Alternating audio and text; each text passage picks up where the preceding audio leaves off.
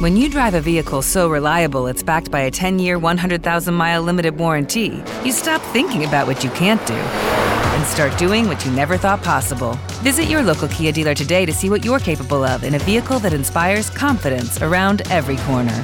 Kia, movement that inspires. Call 800-333-4KIA for details. Always drive safely. Limited inventory available. Warranties include 10-year 100,000-mile powertrain and 5-year 60,000-mile basic. Warranties are limited. See retailer for details. Star Wars 7x7, episode 1287. So one of the cool things about the Incredible Cross-Sections book, as well as the visual dictionary for that matter, are the stories that are hinted at, these little glimpses of the broader galaxy inside Star Wars that are super intriguing and in some cases actually bring some of the expanded universe back into the canon. Today and tomorrow we're going to talk about some of those stories. Punch it, Chewie. Hey there, this is Tim McMahon, Alan's co-host from the Expanded Comic Verse podcast.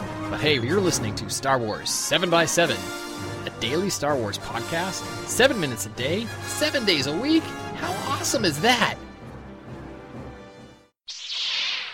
Hey Rebel Rouser, welcome to Star Wars 7x7. I'm your host, Alan Voivod, and the types of stories that we get from Jason Fry in the Incredible Cross-Sections book really cover the gamut. It's entertainment, it's business, it's all sorts of fascinating stuff. And thank you again to DK Publishing for sending me a copy of Incredible Cross-Sections to pour over and check out and share with you. And I'm going to start with what has to be my favorite new vehicle from The Last Jedi, the Ski Speeder. It seems that they were used for something called asteroid slalom. Jason Fry describes it as a sport in which competitors sped along the surface of small asteroids, using them as springboards for high-speed turns and eye-catching stunts. There was a Verpine manufacturer called Roche Machines that produced the V4 model of Ski Speeders, it says, and here's what happened, unfortunately. This is an amazing story. It says, an undetected stone mite infestation led to the devouring of several racers in their craft in the Orleans Belt Grand Slalom Finals, a tragedy watched by a horrified galaxy. As bookings plummeted, Roche Machines canceled production and sold off its inventory at slashed prices. So you get sports and business and entertainment all wrapped up into one neat little story. And, of course, with these reduced prices, naturally, the Rebellion, looking for anything it could use on the cheap, decided to snatch some of them up and adapt them for use as patrol craft on Crate, way back when it was a Rebel hideout, not just a Resistance bolt hole. And speaking of Rebel bases, there is a reference in the Incredible Cross-Sections book to Thyla, or Thila, Thila. We're going to go with Thila. And this is an old Rebel base that was actually active in the time of the original trilogy. And it's one of the places where in Legends, in the old expanded universe, that when the Rebellion had to evacuate from Yavin 4, a bunch of them went to Thila. And the book talks about harrowing tales of the Rebellion era, also including Scarif and the Battle of Hoth. But the reinforcement of Thila is one of the ones that's mentioned there. And there is actually no reference in Wikipedia to a reinforcement of Thila. There's just some brief description about how they moved there, a whole bunch of folks there, and it was under the command of Luke Skywalker at one point, and he had been permanently assigned to a high command group. And they were there, but then, unfortunately, they had to abandon it when the Imperials possibly might have found it. They said, okay, yeah, we got to get out of here. And, of course, the Imperials actually did find it and tried to invade and take them out. But they were ambushed and caught in an explosive trap. And so that is how our rebels escaped. But the fact that we have a reference to Thila and there being any sort of rebellion activity there is a christening, a recanonizing of some old Legends stuff. All right, to balance things out here, let's talk about a First Order story. So In the description for the ATHHs, which are all-terrain heavy haulers, those are the things that are dragging that siege cannon into place in The Last Jedi, and they apparently have, 31 legs. 31 legs, and they're designed to work like crustaceans or insects, be inspired by them in dragging heavy objects into battle. And there is a note about testing of the ATHHs that was done on a planet called, here we go, Dromundar Beta, Dromondar Beta. Dromundar Beta. You would have to presume that this must be one of the planets somewhere in the unknown regions where the First Order was working on its military applications and testing things, I'm sure much to the chagrin of the local populaces, and I'm probably putting that very lightly. I'm sure there were a lot of local populations that were decimated as a result of the First Order's testing of military weapons. And in fact, Paige and Rose Tico were victims of exactly that sort of First Order weapons testing, as you may recall from The Last Jedi. And the note in the book says that those tug walkers, as they are colloquially referred to, were able to complete mission objectives with more than 40% of their limbs inoperative. So yeah, with 31 limbs and still being able to do that, well, certainly makes it a lot easier for those things to work than if they were just walking on 4 legs like an all-terrain armored transport, for example, or a scout walker for that matter. And man, those things are nimble now compared to what they used to be in the original trilogy time period, right? Just based on the way that BB-8 was able to make that one run on the Supremacy, right? That's the kind of speed that I was hoping for from the ATM-6s, but unfortunately not the case. Instead, they have those heavy reinforced front legs to be able to brace themselves from the power of that giant mega caliber 6 cannon that they're packing. So there are stories like that, and then there are smaller stories as well, if you will.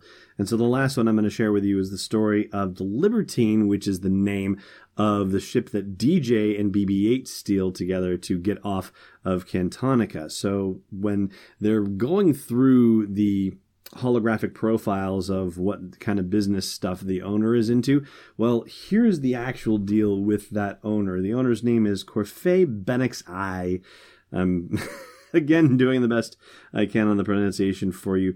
It says this person, doesn't give a gender here, was born into wealth on Selenon and a top-ranking manager for the Cyanar Jamis Corporation. And that is one of the corporations that was formed to create stuff for the First Order out in the unknown regions, and to do so in avoidance of the Galactic Concordance. That would be the treaty that put an end to the hostilities between the old rebellion, now the New Republic, and the old Empire. And it says here that Corfei has made a fortune selling starfighters that fail the First Order's stringent quality checks to nervous star systems seeking to bolster their defenses, and that he's, or she's, or it's frustrated by a failed deal with Zagarian slavers, and Corfei decides to go to Cantonica for a restorative night on the town to divert over there, and gets its ship stolen in the process. Oops! And so that underlying thread of the people in the Star Wars galaxy getting the richest because of their dealing in the arms trade, it's a multi-dimensional thing. They're getting rich from every possible angle that they can out of this. And yeah, I know Star Wars is political. It's been political all the way from the get-go, but this might be one of the more overt political statements ever made in a Star Wars movie. This thing about how the people getting rich in the galaxy are doing so by dealing in the arms trade, dealing weapons to the First Order, but obviously it's not just to the First Order. It's pretty much to anyone who will buy them. And yes, I guess you could suggest that the prequel trilogy was also very political too, but I think it's really more about politics than about being political per se. I mean, it just seems to happen a lot in the field of politics, but doesn't necessarily give you an overt political ideology to look at and to consider. But yeah, this one certainly does, I would say. Anyway, that's going to do it for this part of the podcast, but there is a lovely bit of information that was shared with me after yesterday's podcast that I want to share with you right after the break. Stay tuned. Hey Rebel Rouser. If you haven't done so already, please consider leaving a review for Star Wars 7x7 on your favorite podcast app. Not just a star rating, although I will say we are personally very proud of our near unanimous 5-star rating on iTunes. No, I just mean a thoughtful sentence or two about what you like about the podcast, or how happy you are that it's part of your daily routine. And more reviews means better visibility, which means more people get to share in a daily dose of Star Wars joy, and you want that, don't you? Of course you do. So please leave a review on your favorite podcast app today. I thank you, and the Star Wars 7x7 podcast thanks you. Welcome back. So on the podcast yesterday, I mentioned that there had been a tweet about Resistance bombers from Pablo Hidalgo that I thought was particularly amusing, and I was surprised not to be able to find it. Well, when I tweeted out to Pablo, he actually replied and said that he has his tweets auto-delete after a time so that no one takes him too seriously, or at least that is what I recall from it, because in an interesting twist of fate, that tweet itself was deleted, his reply to me, for some reason. So it's one of those very funny little things. That being said, it turns out that there is a record of what Pablo had written, and I'm sure there's more than one, but in this case, Joseph Dorofsky, who is part of the Protagonist podcast and who had invited me on a while back to talk about Lando and their Empire Strikes Back discussion, actually emailed me after the show, or after the tweet that I'd put out more precisely, and said that he had copied and pasted Pablo's tweet into a discussion on Facebook and so was able to share it with me. So here it is. Hopefully you find it as amusing as I did. I definitely laughed when I saw it again. There's a bit of direction, if you will. It says, whispers into ancient sea conch, and then a colon, and then it says, there's gravity on the bomber. We saw a person fall and a remote control fall. That's really all you need to get the bombs to fall out the bottom and then keep falling. And then a last bit of direction. It says submerges. I don't know. Maybe it works better on the actual page, if you will, or on the screen as an almost E.E. Cummings-like bit of poetry. But anyway, I really liked it. And so, yeah, there's another take on the whole Resistance bomber thing. And that is going to do it for today's podcast. Thank you, Joe, for sending that along. I really appreciate it. Thank you to everyone listening, as always. And may the Force be with you wherever in the world you may be. Thanks for listening to another episode of Star Wars 7x7. And hey, before you challenge a blockade, check out SW7x7.com for show notes, links, photos, videos, and more. And if you want to join the inner circle of fans of the podcast, become a patron of the show at patreon.com/SW7x7. It's not astromech cannon fodder, it's Destiny Unleashed.